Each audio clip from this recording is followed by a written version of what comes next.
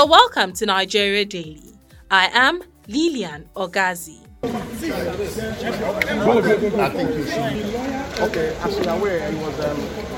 That was the Federal High Court, Abuja, where Nnamdi Kanu's trial resumed or was supposed to resume after 4 years.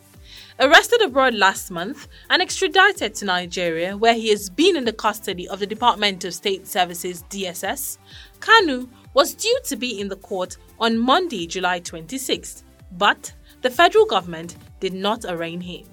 As a result, Justice Binta Nyako adjourned the case. Our colleague John Azuchuk was there and now is joining us in the studio to tell us what happened. The Nnamdi Kanu trial was scheduled to hold at the Federal High Court in Abuja. It was meant to be a continuation of trial which commenced in 2015 and then until the time he was granted bail in 2017. And of course, the events that led to his jumping bail.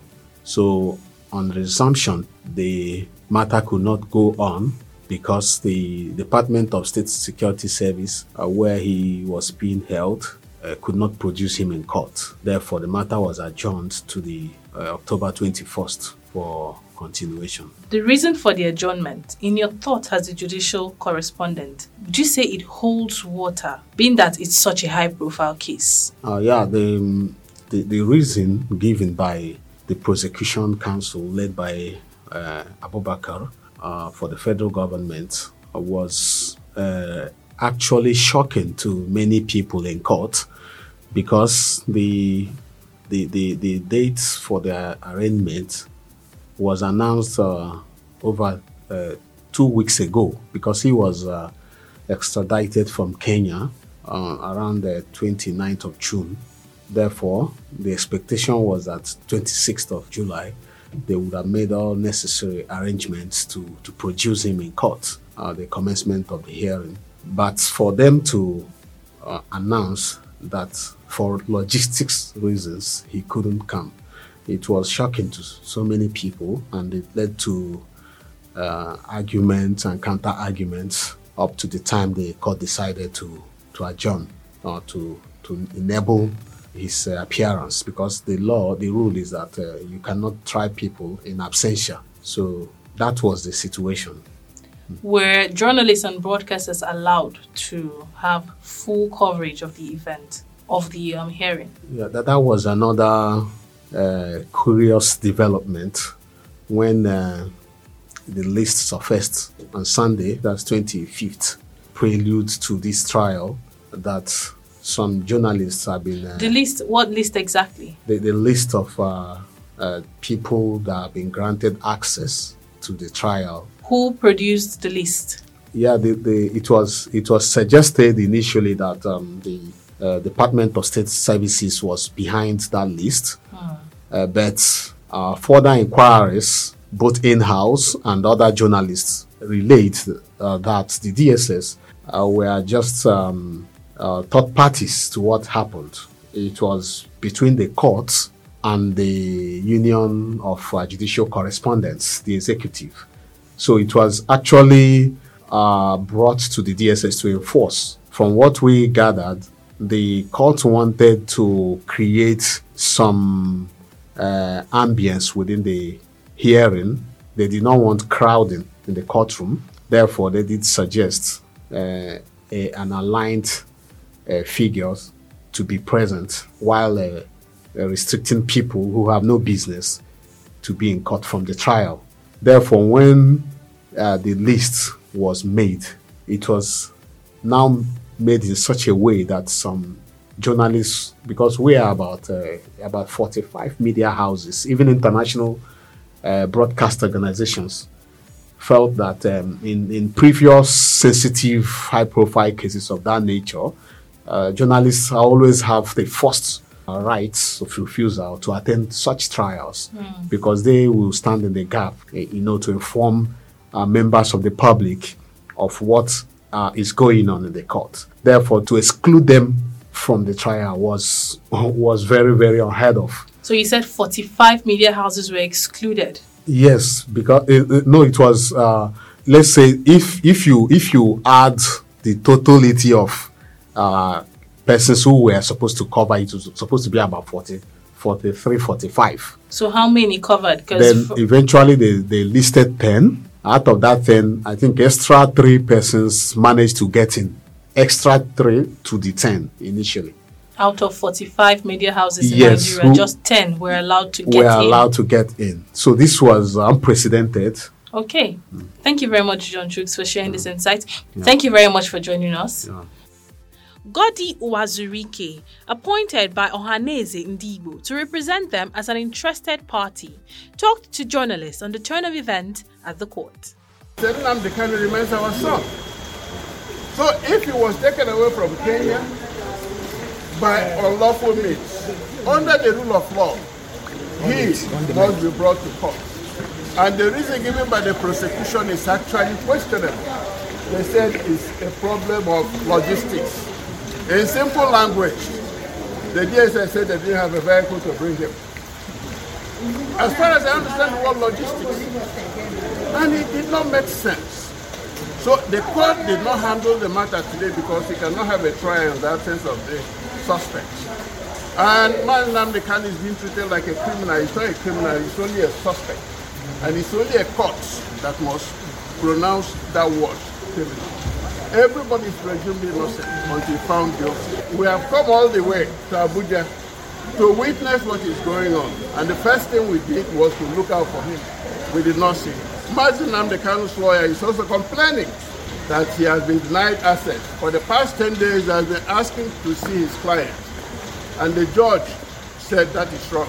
And he's having a meeting with Nnamdi Kanu's lawyer, with the prosecutor, who is actually the director of federal prosecution, to work out the days the lawyer will go and see him, to know whether it's alive.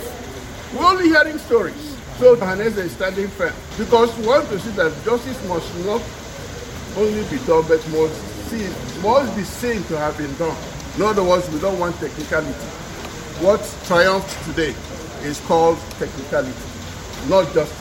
Justice demands that you don't keep somebody behind bars and decide when and where to try it. Today, Nnamdi Kanu is in the custody of the Director of State Security, and it is not a prison. Normally, when they are sent to prison, it is from prison that they are brought to trial, not in the hands of those who abducted you. Finally, Bilkisu Ahmed speaks with the lawyer Aliyu Anans on whether it is strange the accused not to be arraigned in court, especially in such a high-profile case. Well, I wouldn't say much about it being a high-profile case or not. What I know is that the principal legislation guiding the conduct of criminal trial in Nigeria, which is the Administration of Criminal Justice Act 2015, envisage situations like this, and it provides solutions to situations such as this, where a case come up and the defendant is not in court.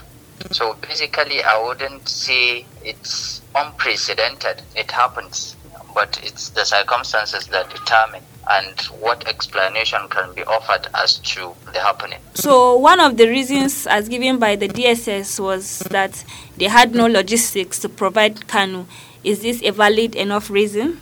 You wouldn't, I sitting in the comfort of my own office wouldn't just reach a conclusion to see whether the reason given by the Department of State Service is a valid one or not. They said logistics. Logistics is subject to different interpretation. What I know is that under Section 266 of the Administration of Criminal Justice Act, it provides that a defendant must always be present, because it uses the word shall. It shall always be present during the conduct of his case, subject only to circumstances provided by that section and the provision of Section 135 of the same Act, which are where the defendant conduct himself in such a manner that it wouldn't be practicable for the court to go on with the hearing in his absence. Or under Section 135, where the offense is being charged of is such that is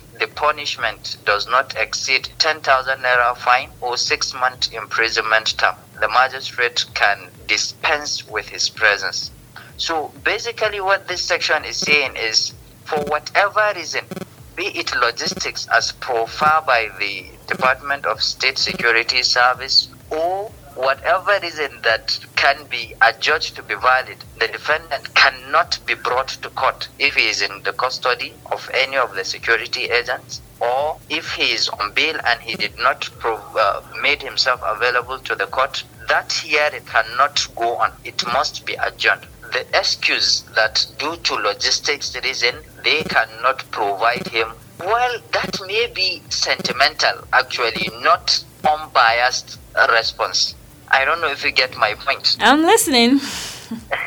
My point is, for the fact that he is not in court, and for whatever interpretation could be given as regards the act or attitude of the DSS, since he is not in court, we cannot go on with hearing. Logistics may mean that, I don't want to say that, but I'm just giving you a rider. It may be the issue of transportation, like transporting him from wherever he's being held. You get what I'm saying? Because of that, they can, I wouldn't say mince, because it will be an insult to the DSS to say they don't have the necessary fuel to transport him, or they don't have, the cars are not available. But for whatever reason, it's security issues. They know the reason better as to what they mean when they said logistics. All right. Lastly, what's your take on the overall turnout of the Kanu trial? How do you think it's being handled? The overall proceeding? Yes. One thing that I would like to make clear is I'm not in the court, and that is one. And generally, from the beginning of the issue of the trial of Nnamdi Kanu, the media is covering it all together. And you know that from the beginning, after he was granted bail, he jumped bail. And what we mean by jumping bail is when a bail is granted on the next adjourned date, the defendant refused to come to court. And the Department of Security Service, alongside other security agents, do their homework by finding means to bring him back to the country to face his own day in the court. So I would say to some extent things are being done the way they should, and I would like to pass this message across that the Department of Security Service should exhibit all conduct that a common Nigerian will seem to be convinced that they are doing their own part of the bargain by doing the necessary things, providing their witnesses, bringing the suspect or the defendant to court as at when due.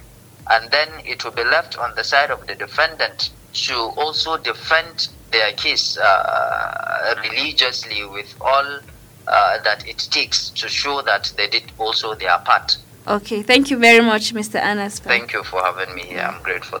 We wait for October 21st, 2021 to see what will happen. God bless Nigeria. With that, we've come to the end of this episode of Nigeria Daily. Thank you so much for listening. To everyone whose voices we heard on the show, we say a big thank you to you. Nigeria Daily is a Daily Trust production, and you can download this and other episodes on dailytrust.com and on buzzsprout.com. You can also listen in on Spotify and TuneIn Radio. If you have questions or comments, let us know on our social media handles on Twitter and Instagram at daily_trust and on Facebook at Daily Trust. You can also send us a message via WhatsApp on 0913 893 3390. Bye for now.